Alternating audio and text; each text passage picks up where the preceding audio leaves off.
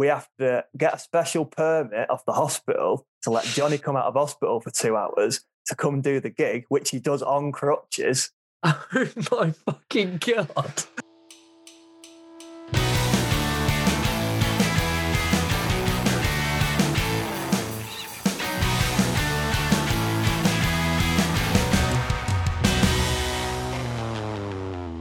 Right then, team, welcome back. Welcome back to the Scratch Record podcast. Today we are joined by a band that has been to hell and back. They've been all over the gaff. They have recently come back with a new album, Satisfying the Ritual, as well as topping the physical charts with the EP in their comeback with Johnny Guitar. They've also supported Liam Gallagher around the UK and Europe since reforming. They've made some unbelievable festival appearances. We are joined today by Harry from Twisted Wheel and his cat that keeps appearing. Yes, hello. I'm like some mad Bond villain, aren't I, with the jumping on screen. Yeah. How you doing, mate? You all right? Yeah, I'm very well. You know, having a nice, I suppose break from being in the making music at the moment. I mean, I'm making demos at home, but I'm not really, like everyone else, not playing live yet. So it's actually been a good time to recharge the batteries a bit. Sound. I like it.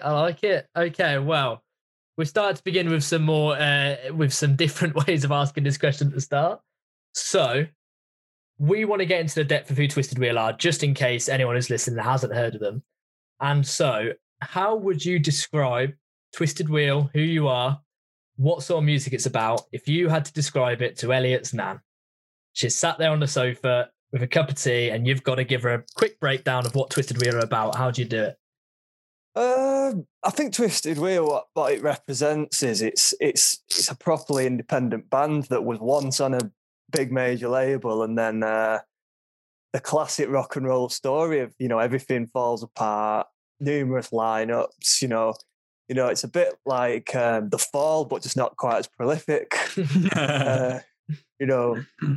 But it came out of Saddleworth about 10 years ago. That's like sort of the rural part of Oldham, Greater Manchester. Nice. And in that area, it's quite a musical area. So if you listen to the first Wheel record, which obviously I wasn't in the band at that time, but the first records got quite a lot of like folk influence, like the Pogues.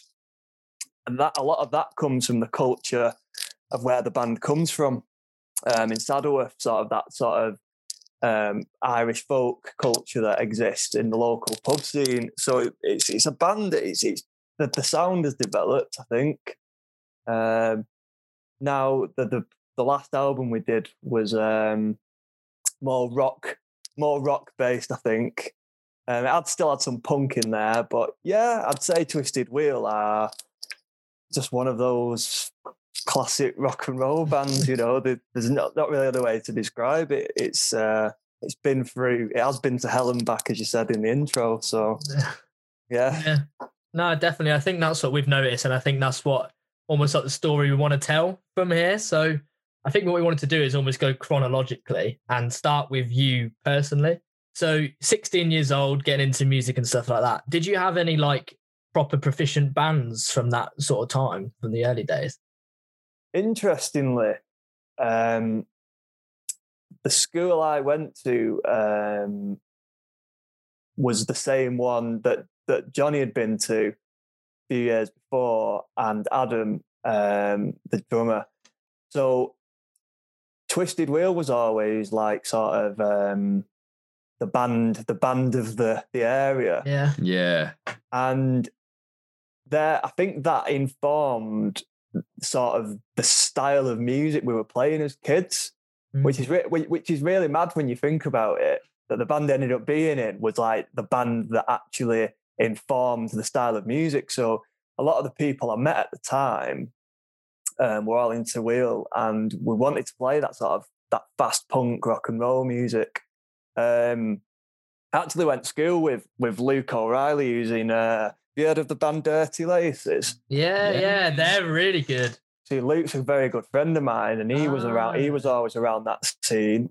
So me and him have played gigs together quite a lot. I'm trying to think if there's anyone else who's kind of doing quite well. Well, yeah, there's a few of the Dirty Laces lads that I grew up through school and college, and we always used to jam together. And at the end of college, Ben Warwick, who's the lead guitarist in Twisted Wheel, he joined my second band, which were called Shadow Palace. And Shadow Palace were like, it's hard to describe. It's kind of like wiry post-punk with a lot of psychedelia in there. Okay. Nice. It was very not mainstream at all. We did all right, but the main thing that came out of that was me and Ben left that band.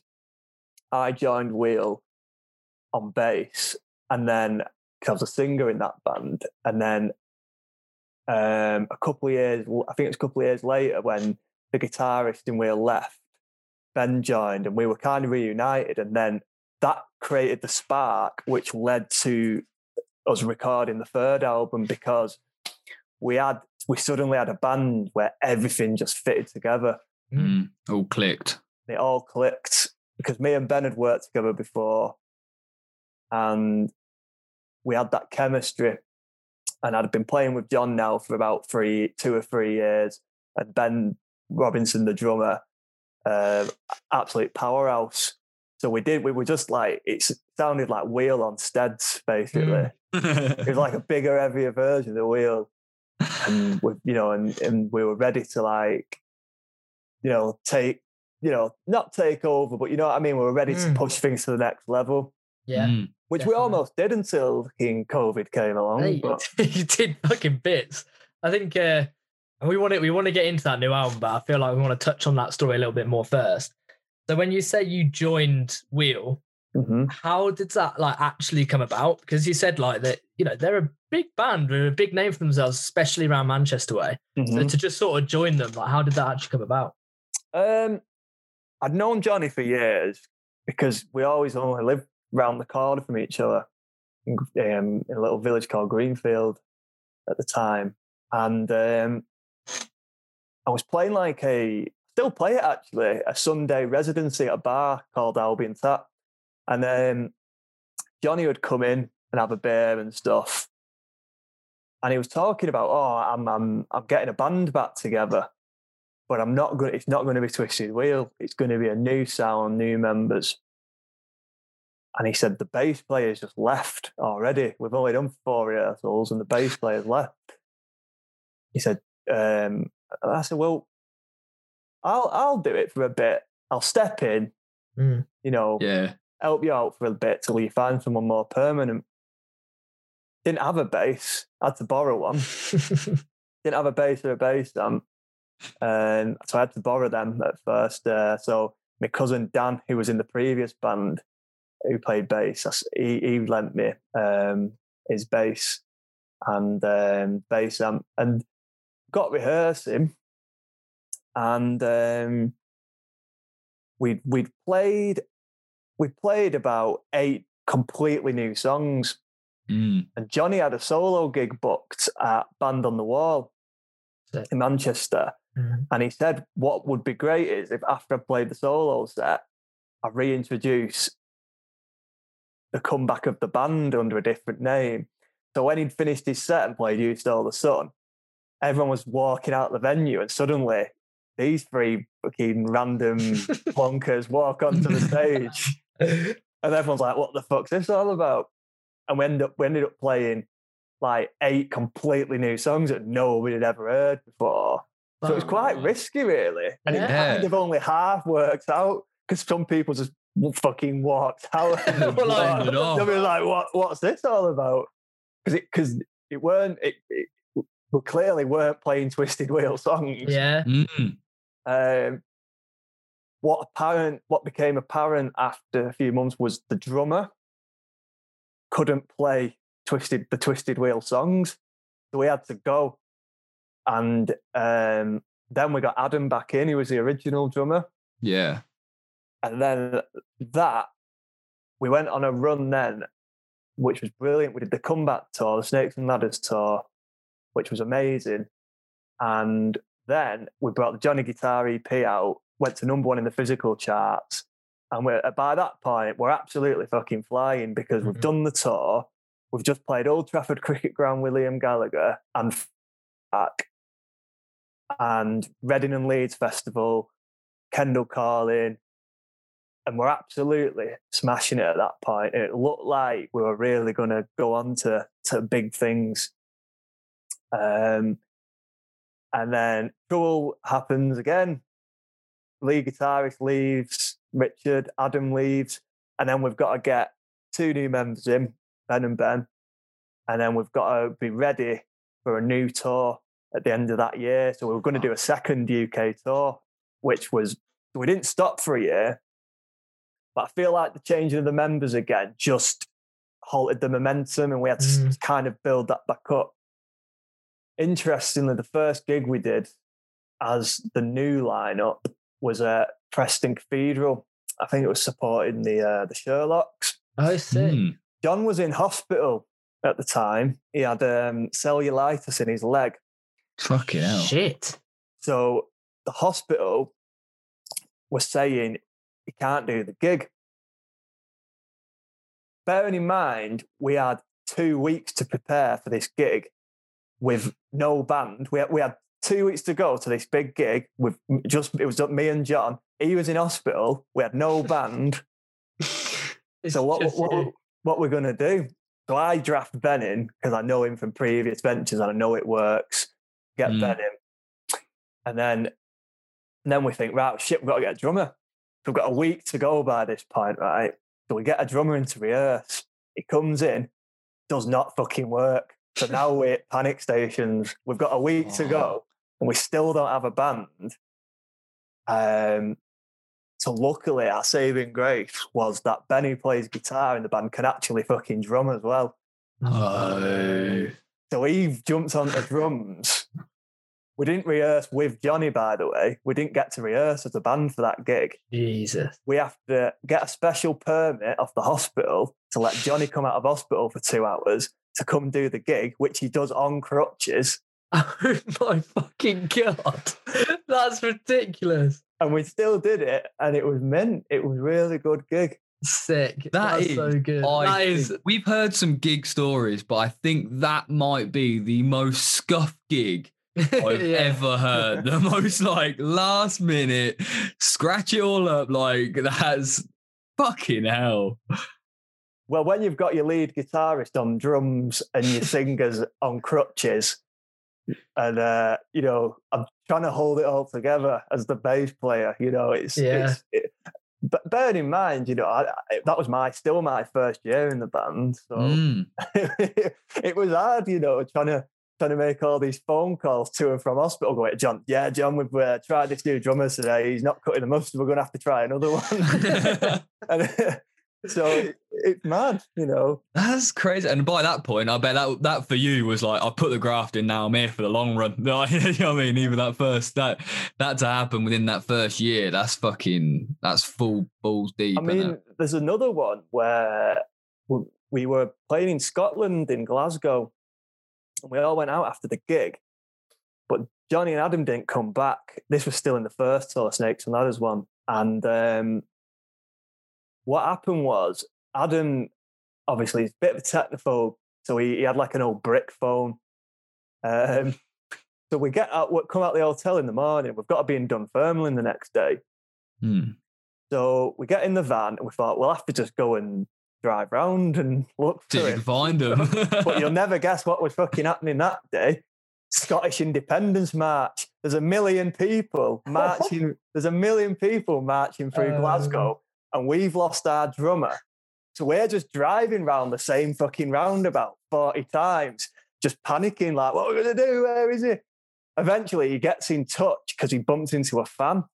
And a fan luckily managed to contact us through social media, I think. They picked him up from this pub in Glasgow. So you can imagine what sort of band it is to be in. There's a lot. It's just never gets boring by the sounds. Yeah. No, but you can understand now why I'm happy to have a little bit of a break. Yeah. It's probably nice to have like 1 year on, 1 year off, 1 year on, 1 year off, and like have that recovery time in the future. Oh, absolutely, yeah. Absolutely. That's incredible. So while we've done some scuff gigs, how about your best one so far of Twisted Wheel? What's been a standout that like was a really top gig?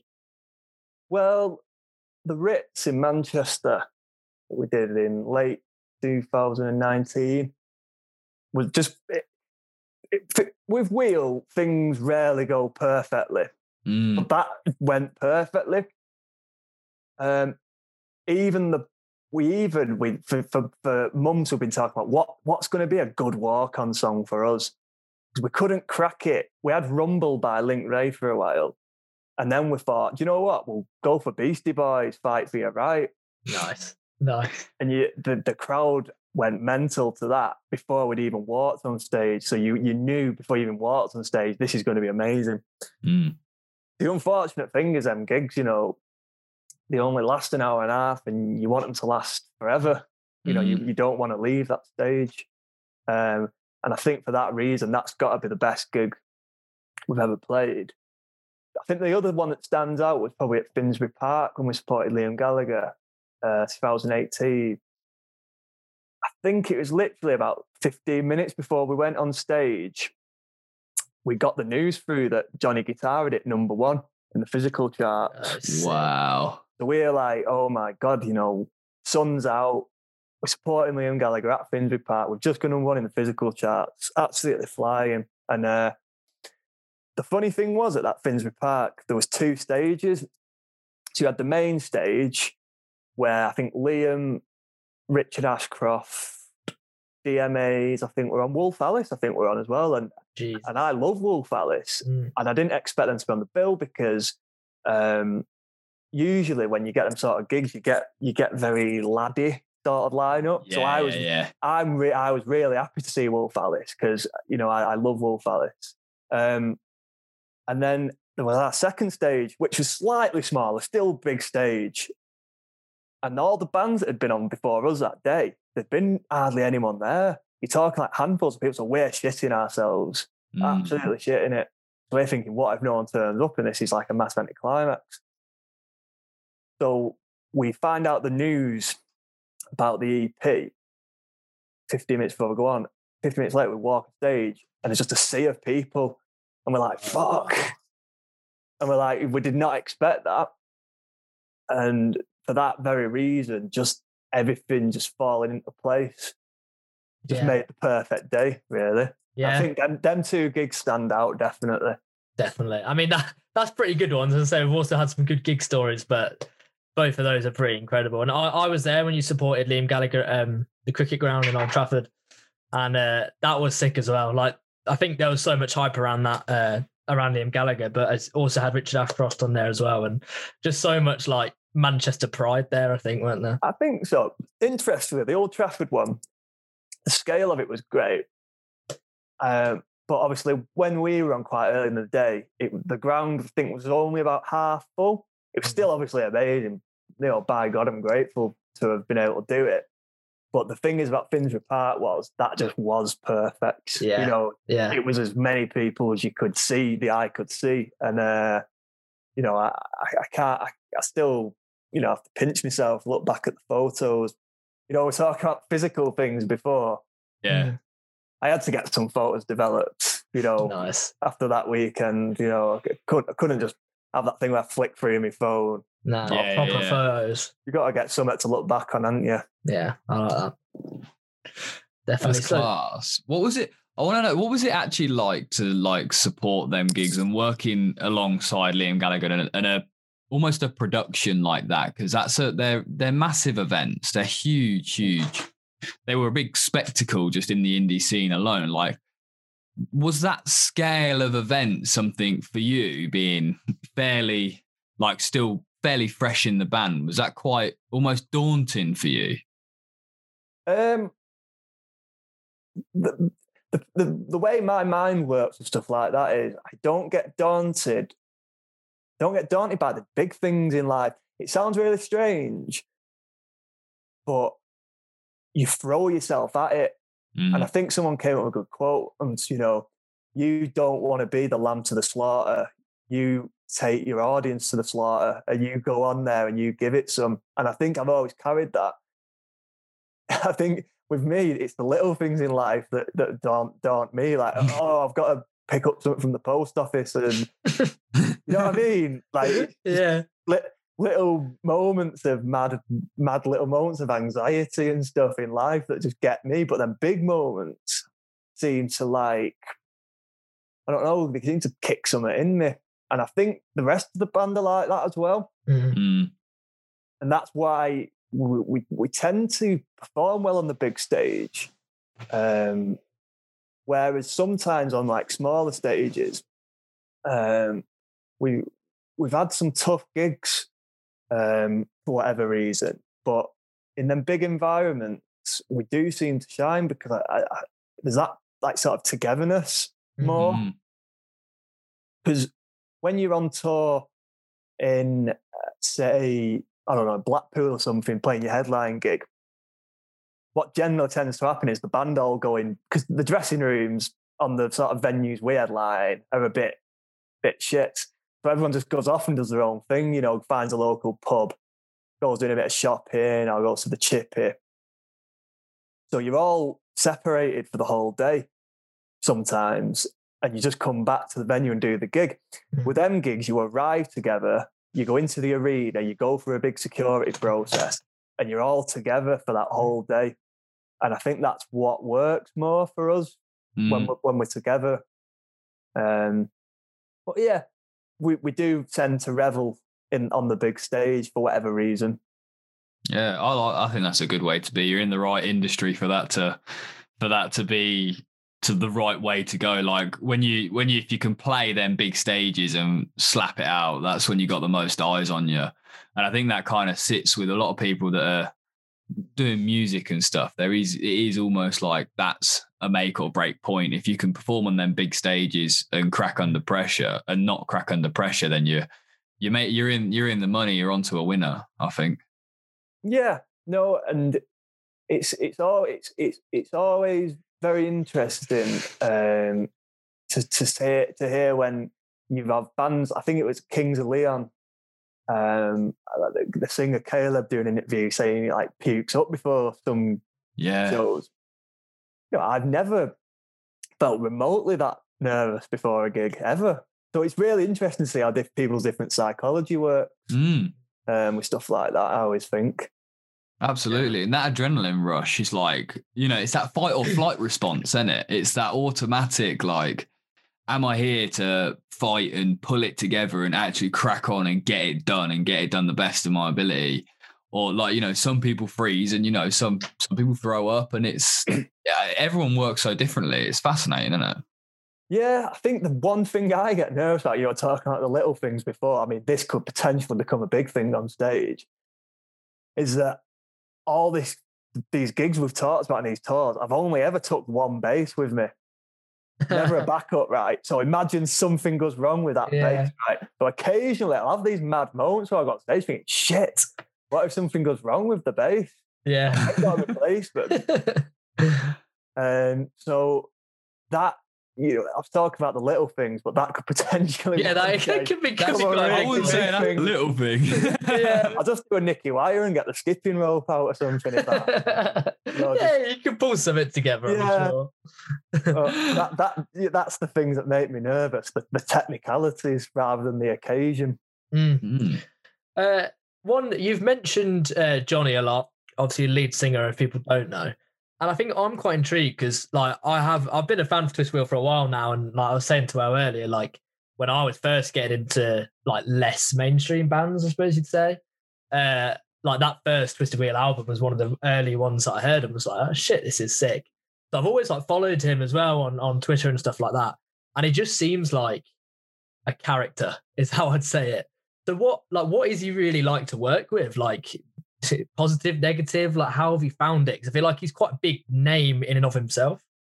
First of all, as a human and a person, I mean, what a lovely guy,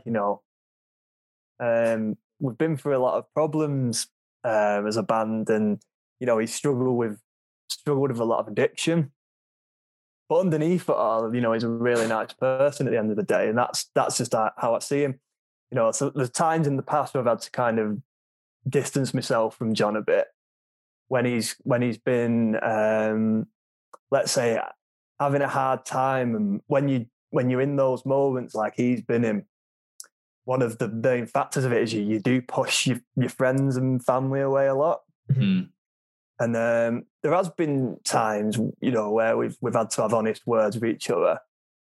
But in terms of like a musical guy and like a person and a friend, you know, you couldn't wish for a better ally, really.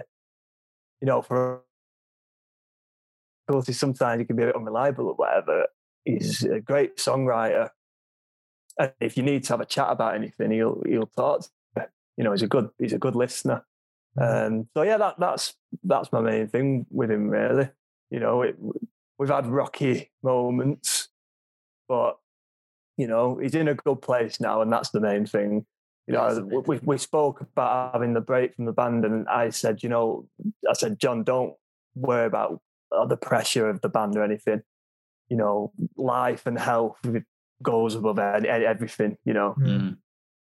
So yeah, that's where we're at the moment. Really, we just send each other the odd message, and he's got a little musical project on the go, which I don't know much about, but it's a lot different. So he's working on that, and we're all working on stuff. Yeah, which we're all hoping to like release stuff hopefully towards the end of this year. Anyway. That's good. That's good to hear. It's nice to hear such positive words for so like in a world where there can be so many discrepancies and things where things get misconstrued by media and stuff like that, and people get painted in certain ways. It's nice to hear from like the actual inside what the person that you see in these, you know, news articles and whatnot, what this person's actually like from an insider. Yeah, no, and like being in a band that's we've for 3 years we didn't stop. You don't stop for 3 years. You spend so much time with each other. You get to know a lot about each other. You know when to give each other space. You know when to like put your arm around someone. You know when to like distance yourself from them. But like, you know, like I said about the stories before about losing the drummer in Glasgow and having to do a gig with no rehearsal when the singer's only allowed out of hospital for a couple of hours and stuff, you know, stuff like that, you can laugh about it now, can't you? You know, yeah, it's memories at the end of the day. That's it. Everyone's in a good place. Whether the band comes back in the short term, long term, or never, you know, it's not massively important right now. It's just everyone's concentrating on the present, you know, and that's the important thing. Definitely. Yeah, I think that is the important thing. And I think it's nice to see, I feel like with this new album, the music really did the talking. And I think maybe partly why it did so well is that sort of when it came down to it, like the songs are really good. And I think like I've seen him tweet before, and I know a lot of like people in the industry see like Twisted Wheel as a band that almost reached the top of indie, but then the mainstream media maybe didn't quite take to it as well. So have you, I know you've only been in it sort of more recently, but have you felt a bit like that like mainstream media has sort of not given Twisted Wheel the support it deserves? Or is it a bit like you're just happy with putting out and it does what it does? I think the trouble is if in the modern day you have a reputation for being quite a hedonistic band, it can actually probably do you more harm than good.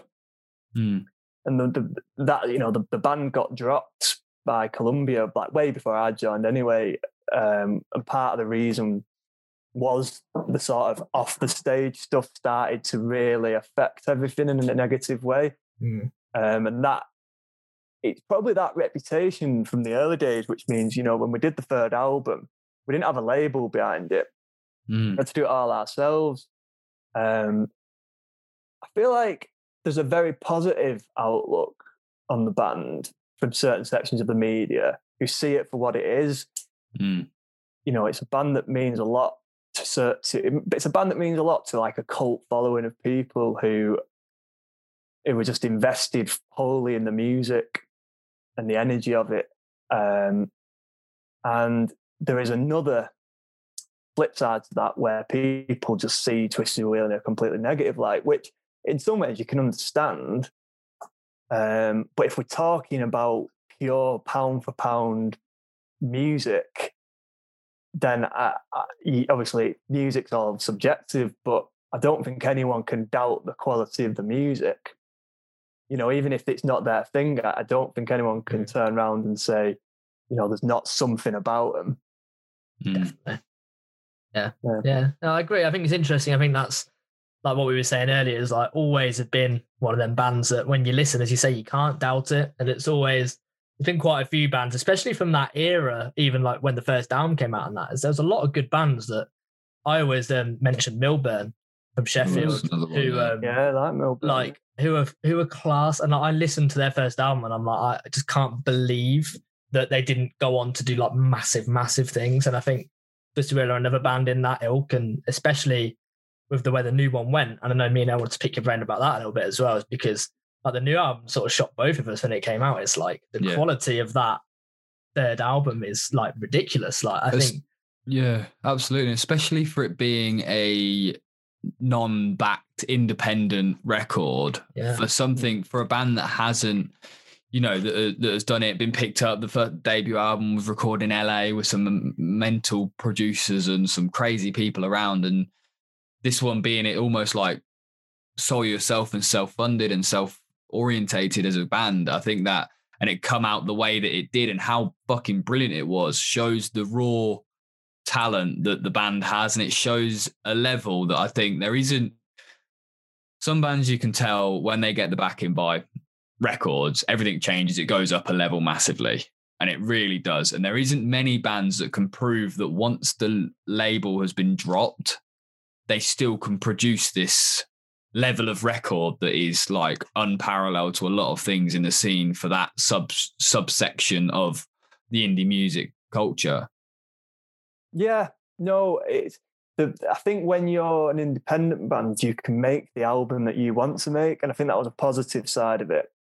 I always speak to like John and Adam about the first album, and they look back on it and think they could have done it very differently. They didn't feel in complete control because Dave Sardi, who was the producer, obviously done like Oasis and stuff. He sees this young small band come in of early 20-year-olds, and he obviously thinks, I know better than these guys. I'm gonna sort of mold them how I want them to be. So Satisfying the Ritual was the album that we wanted to make.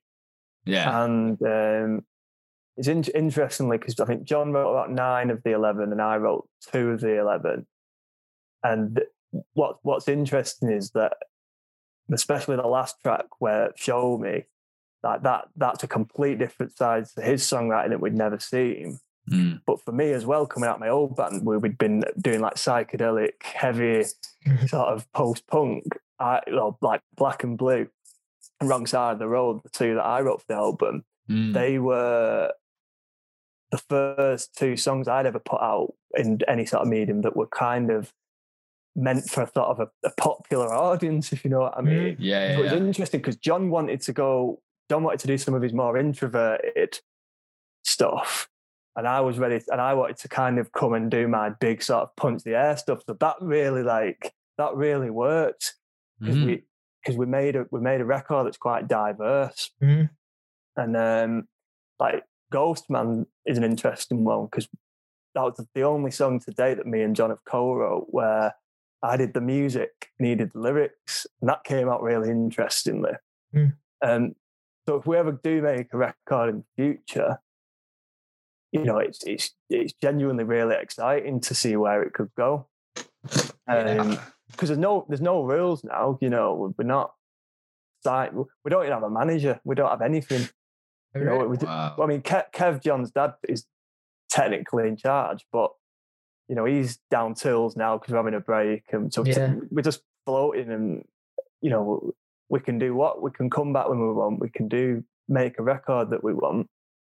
And it's nice to have that sort of control, really. Absolutely. Yeah.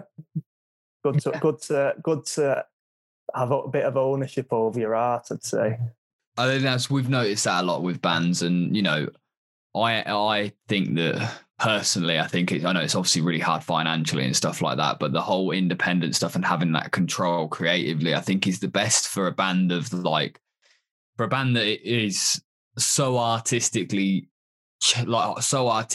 talented like yourselves. I think it really gives you a platform to be able to make any form of art, any form of way in whatever you want to do, instead of being like restricted to something that needs to be played on the radio, something that, everyone at the minute is focusing on things that are going to go viral on social media and all that jazz, because that's what's making the charts. All the charts are surrounded by that. And I think you can see it, like there is obviously some really, really good record labels that are allowing artists and bands to make music that they want to make because it's still sounding like them. Whereas, like, as you were saying, there is also some record labels where they're like, right, I'll put you with a producer and he's going to make you sound like this. And it seems to be that then people don't feel artistically gratified. They haven't got that gratification from the album. And it sounds like you lot really found that almost rewarding as a group. We did. And the interesting thing was that as we were recording the album, the process kept changing. Because we had songs that we went into it where we had Nomad Hat, Black and Blue, DNA. I'm trying to think if there's any others we had. You know what? When we actually started recording the album, right, we only had 4 songs written wow, for the album when we started recording it. So it took a long time to record. And there was a few moments where we're like, shit, are we going to get enough songs together? And then John obviously pulled Show Me out the bag, which he'd had for a while. The song Satisfying the Ritual just came from a jam, which I didn't play on. I don't even play on that track. You're joking. Ben picked up the bass. I was on the way in my car and there was jams of it. Next thing you know, we've got another track. We recorded it. I'm like, that's sweet. But stuff like that, we had discussions before we did the album as well. This can be our Sandinista, this can be our 30-track masterpiece to the world, which never materialized. We got 11 songs over the line in the end. The last track that was wrote was we had 10 tracks. We felt we needed like a classic sort of wheel punk banger on there. So me and John were up at the room. We're smashing away at ideas. We come up with a song called Lonely at the Top, which we wanted it to be like a big punk banger, but it was more like a sort of Echo and the Bunnymen new wave song, and that never made the album. And then the time was ticking, and then he came back, and then John came back with the practice room with this song called I Am Immune. And then that was like the missing piece of the jigsaw, because it needed that sort of 2-minute punk banger on there. And then once we'd done I Am Immune, we were confident we had a really solid record then. And Dean, the producer, Dean Glover, he's probably the busiest man I know.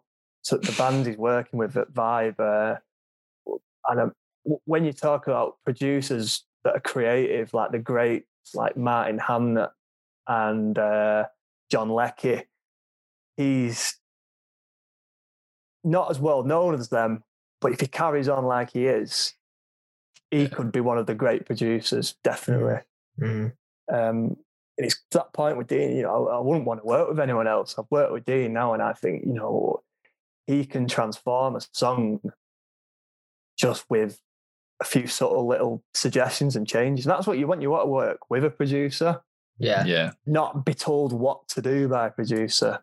Yeah, I think it's one thing that we've got into a couple of times, because I think before we started this and we started speaking to bands, I didn't even think about the producer on a track. Like if something came out and you liked it or you didn't like it, you just see it as the band's.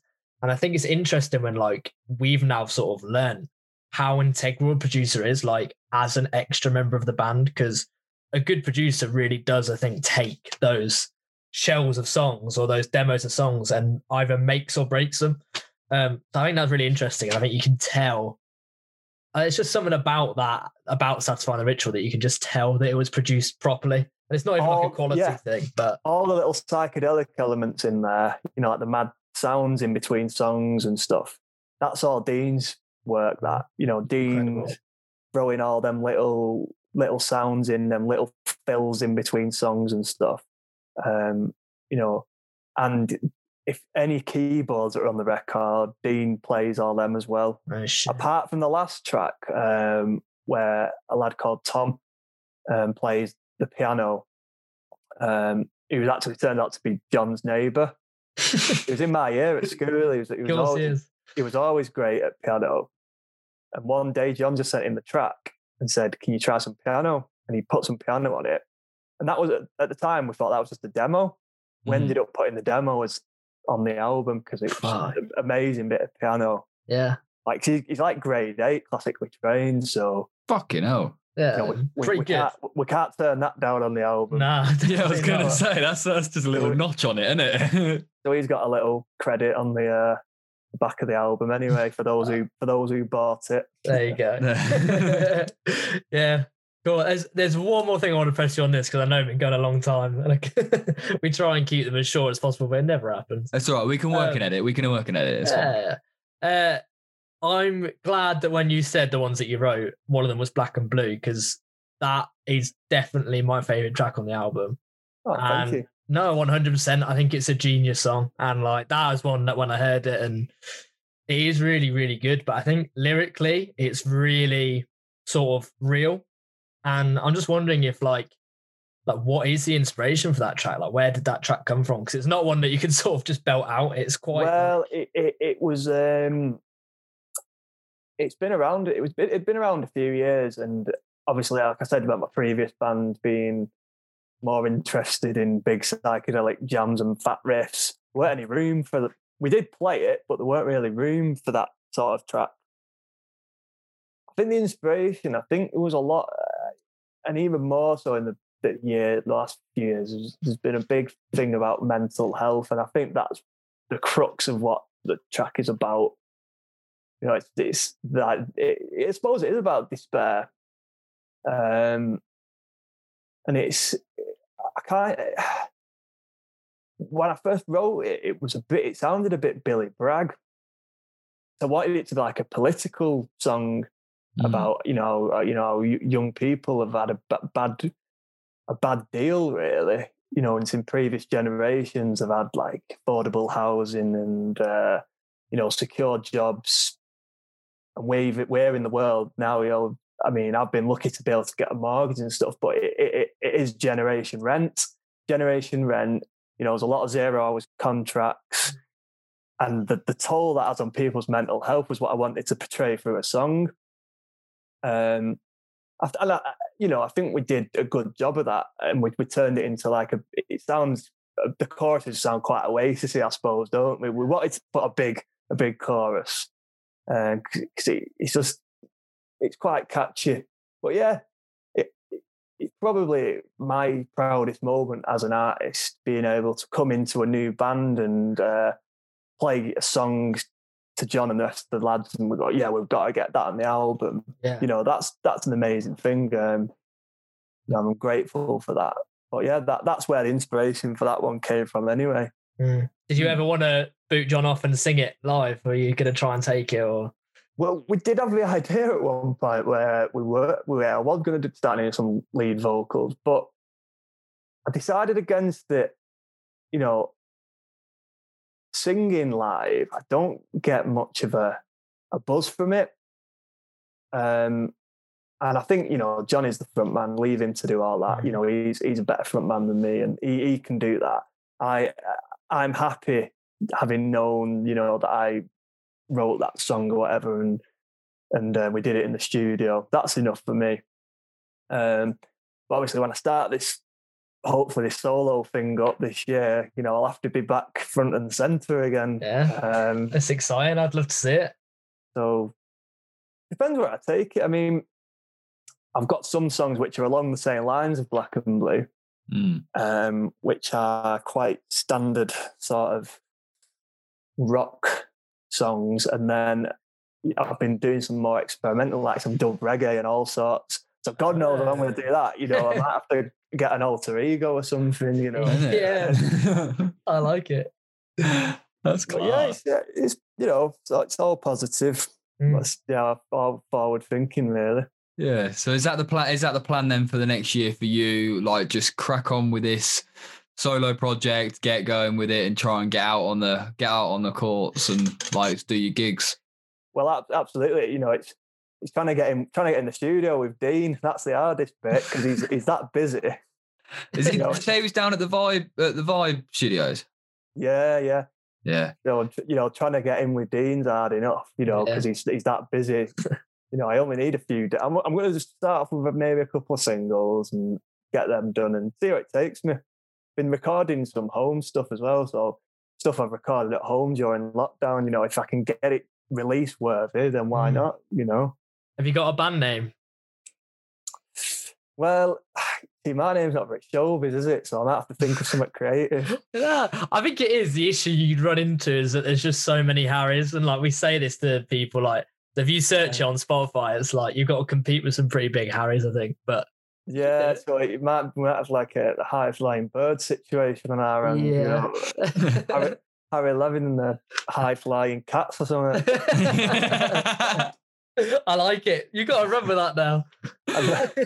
You know, because the cat is ever present. You know? Exactly. Everything I do around the house, whether it be the cooking, writing songs, recording, watching telly, he's always there.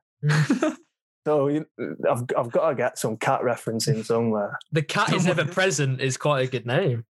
That should be a song. You know, I'll have to take a mental note. Yeah, the cat is ever present. I like that. We're taking 20% of that traction, Yeah, whatever it makes us. So. What was the last cat-related band name? Was it Curiosity Killed the Cat? Curiosity Killed the Cat. Pussycat Dolls. Pussycat Dolls, yes. Oh, he's back actually, speaking of. Love it. Brilliant. And then is there any plans with Twisted Wheel then for the next year or so? Are we still on the old hiatus and not much planned? Yeah, no plans. I mean, it's not one of those where we've all fallen out or anything. So it's not like, oh well, it might happen. We're all on good terms, but we're all currently busy doing our own thing. Mm-hmm. So if any sort of Wheel fan was kind of like listening and was wondering what was going on, I'd just say, you know, stick with it and listen, you know, have a good listen. You know, there's going to be some interesting music come out from the four of us separately. You know, keep your eyes peeled for that because there'll be some quite interesting stuff will come out of that. And then one day, you know, whether it be a year, 2 years, 4 years, 5 years, I don't know. I mean, it was just after the COVID thing because we come back after the European tour was meant to go on Soccer AM. Oh, sick. And then Soccer AM said we couldn't come on because we'd been in Italy. So this was right at the start of the COVID thing. Yeah. And then the album comes out, we can't tour it, obviously, because of lockdown. It just knocked the stuffing out of us, I think. Mm-hmm. Yeah. I think by that point we were a bit burnt out anyway. But so that's probably the reason for the break. You know, we burn out and COVID did it. Yeah. So it's not that we've all fallen out. It's just we'll get it back together maybe. I can't say definitely, but I can't say never. You know, you don't know. You got to tour that album. You got to get that played out to people. But we've already sort of penciled in the name for that as a resatisfying the ritual if it comes out. There you go. You can't not do that. So if it does, I think what the future will hold for us, we'll scale back touring a little bit because the tours we've done over the last few years have been really long, quite taxing on us, and that's been one of the reasons we've had sort of like health problems and John's problems that are well documented. You know, so shorter bursts, I think, of little smaller, probably bigger venues, smaller tours, and then we'll smash to the festival circuits again, maybe. But like I said, I can't say it will happen. I can't say it won't happen because I don't know. Cool. Yeah. I like it. I'm blaming Soccer AM then for this whole thing, so it's their fault. Well, yeah, I mean, we at the time thought it was a joke because coronavirus at the time was just, what even was it? Yeah. You know, it's like, oh, it's just this thing. It's just this glorified cold over in Italy. You know, we were like, you know. So I went on the radio, BBC Radio Manchester, did an interview, and we got back, and they were like, "Are you in isolation?" I went, "What do you mean I'm in isolation? I went pub yesterday." You know, because we'd only been in Italy. We didn't, in theory, come into contact with anyone. With any, you know, we had a case. You know, so it's only because we'd been in the country. Yeah. You know, none of us came back ill or with any symptoms of anything. So we did feel a bit aggrieved at the time, I must say. But you know, we do love Soccer M, and man. If we do decide to come back again with a new single or whatever, then I'm sure they'd be happy to have us on. You know, definitely. It's on the list. You know, it's on the list of things to do in the future. You've made it once you've been on Soccer AM. Top bins, in my eyes. Yeah. If you play top bins on Soccer AM, there's no greater achievement. Oh no. That I could retire happy at that. Brilliant. Well, I think that leads us perfectly into, like, we've got two little sections that we kind of get through towards the end of the podcast, and it's kind of where I'll give you the first section we've got is a scenario-based question section, and then the last section we've got is obviously getting you to bring us the new bands that you're listening to at the minute. So I'm going to get into scenario questions to start with. You've got the rest of the band to pick from that is like most likely to fulfill the role in this scenario. Yeah. Okay. So they're all very off cuff and a little bit edgy. So bear with us. Bear with. Don't like. We've had stuff like this. Yeah, we've had a couple of people that have been a bit like, "What the fuck are you on about?" So So bear with, but they're good fun. They're good fun. So to start with, you're on tour with the band. You've booked this Airbnb. You're nice and you're all het up in there. You're all getting ready to go play the gig the next day. You have a night out the night before though. You're on the way home and there is a abandoned dog knocking about the street. And it takes kindly to the group. Who is most likely going to try and bring the dog home back to the Airbnb? As an animal lover, possibly me. But I've always been a cat person, so maybe guitarist Ben, who has a big Rottweiler. So yeah, I'm gonna go with Ben. Yeah. I know John's dad has some couple of border terriers, so maybe it could be any of us, to be honest. But I'd say Ben guitarist Ben, because even though he thinks he wears Stone Island and he's a hard exterior, he's soft on the inside. Nice. Right.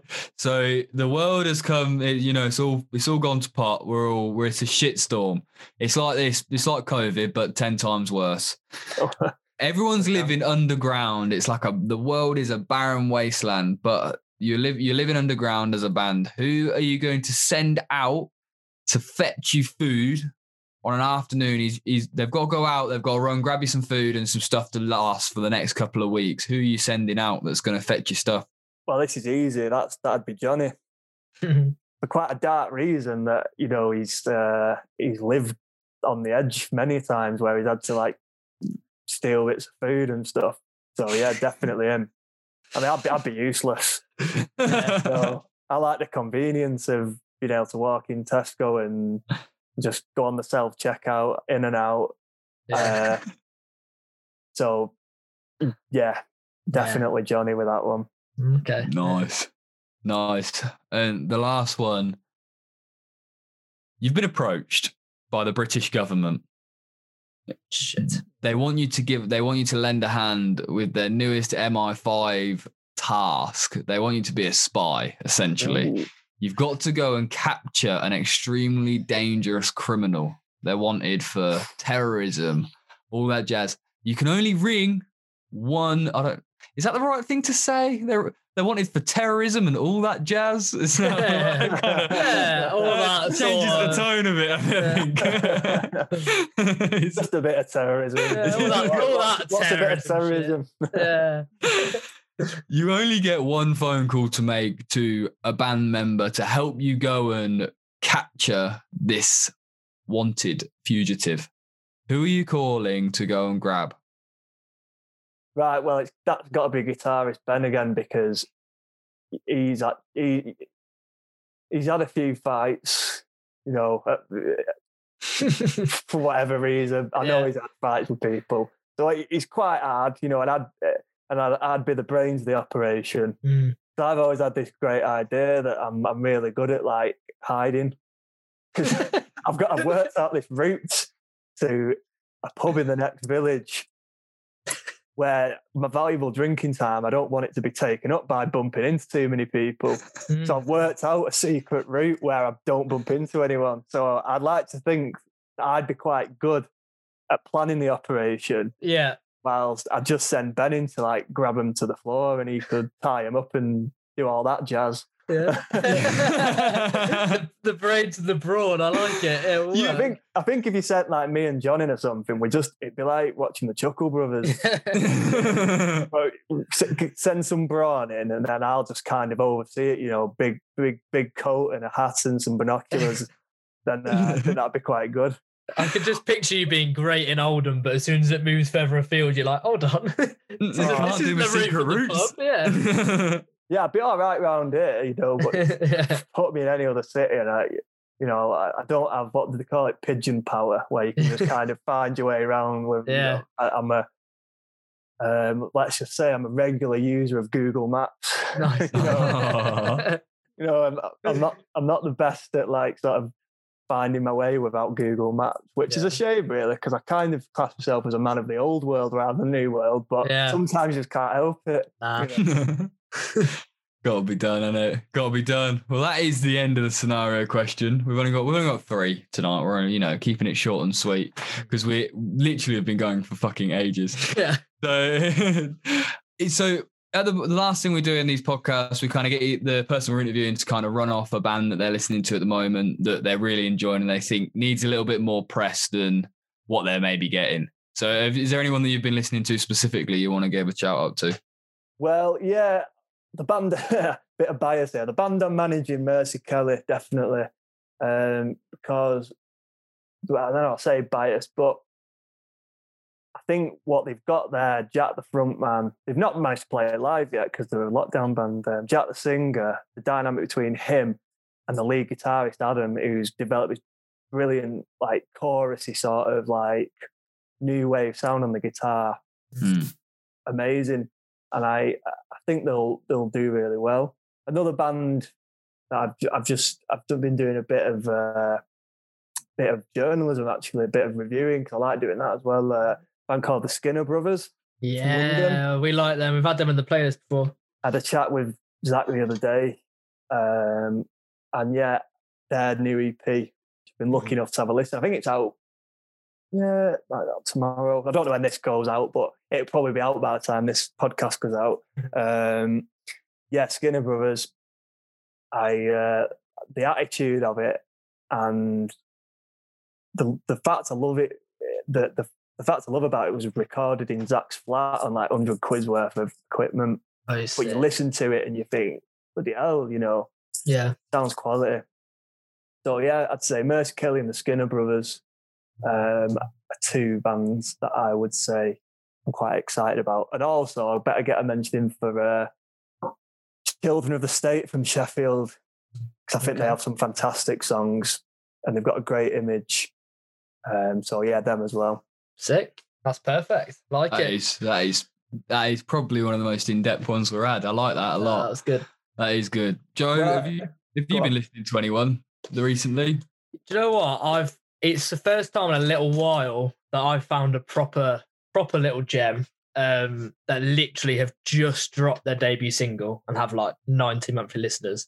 But it's really good. And I'm pretty sure they approached us and sent us it. And then they pushed us to listen to it again because I think I said I would and then I hadn't yet, which does happen. And you know what? People keep saying like, really sorry, don't want to seem pushy, but have you listened to it? And I was like, keep telling people to listen to it because like, yeah, I think sometimes, especially when we get sent so much, like sometimes we do just not listen to them. So remind people because like, then I was like, okay, sick, I'll try it. And it's a band called KIWI.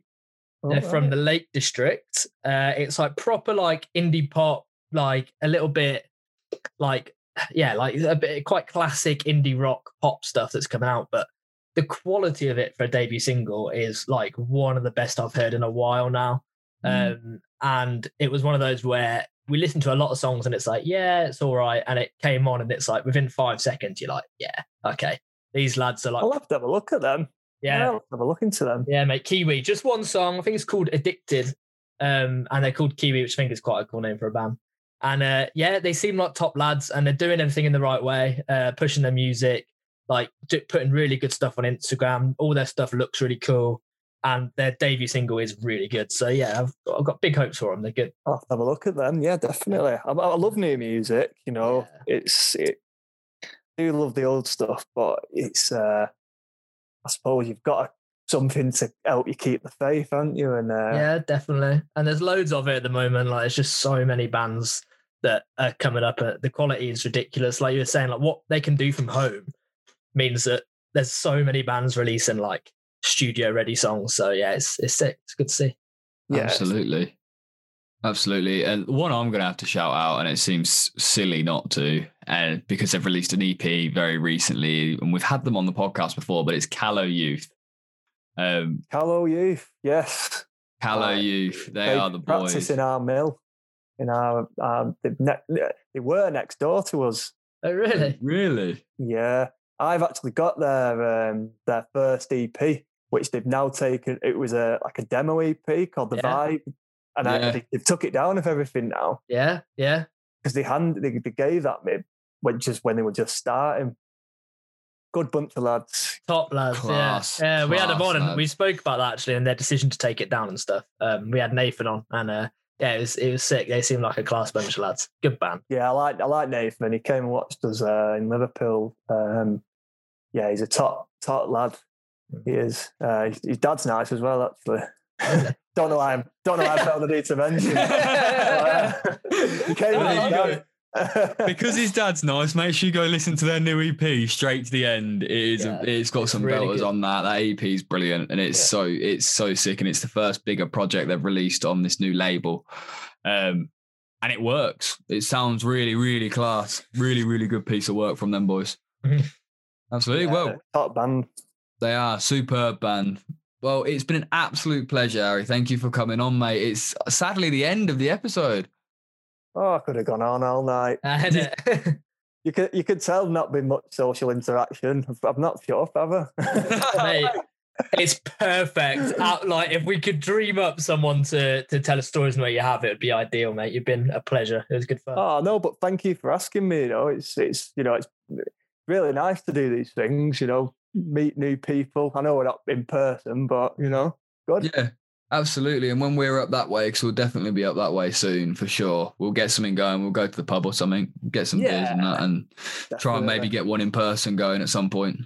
Oh, that'd be absolutely smashing, yeah. And I'll show you the secret route to the pub. If you wander. You might bump into us then on that wander. Well, if you're with me, it's fine. It's people that are not with me and then say, oh, where are you going? Right, just going there visiting my mum. Superb, mate. Well, it's been a pleasure having you. And if you're still listening, make sure you like the video, leave us a 5-star review on Apple Podcasts and Spotify, ring the bell, subscribe, all that shit. Thank you for listening. We'll see you on the other side. Peace. Cheers. Ta-ra.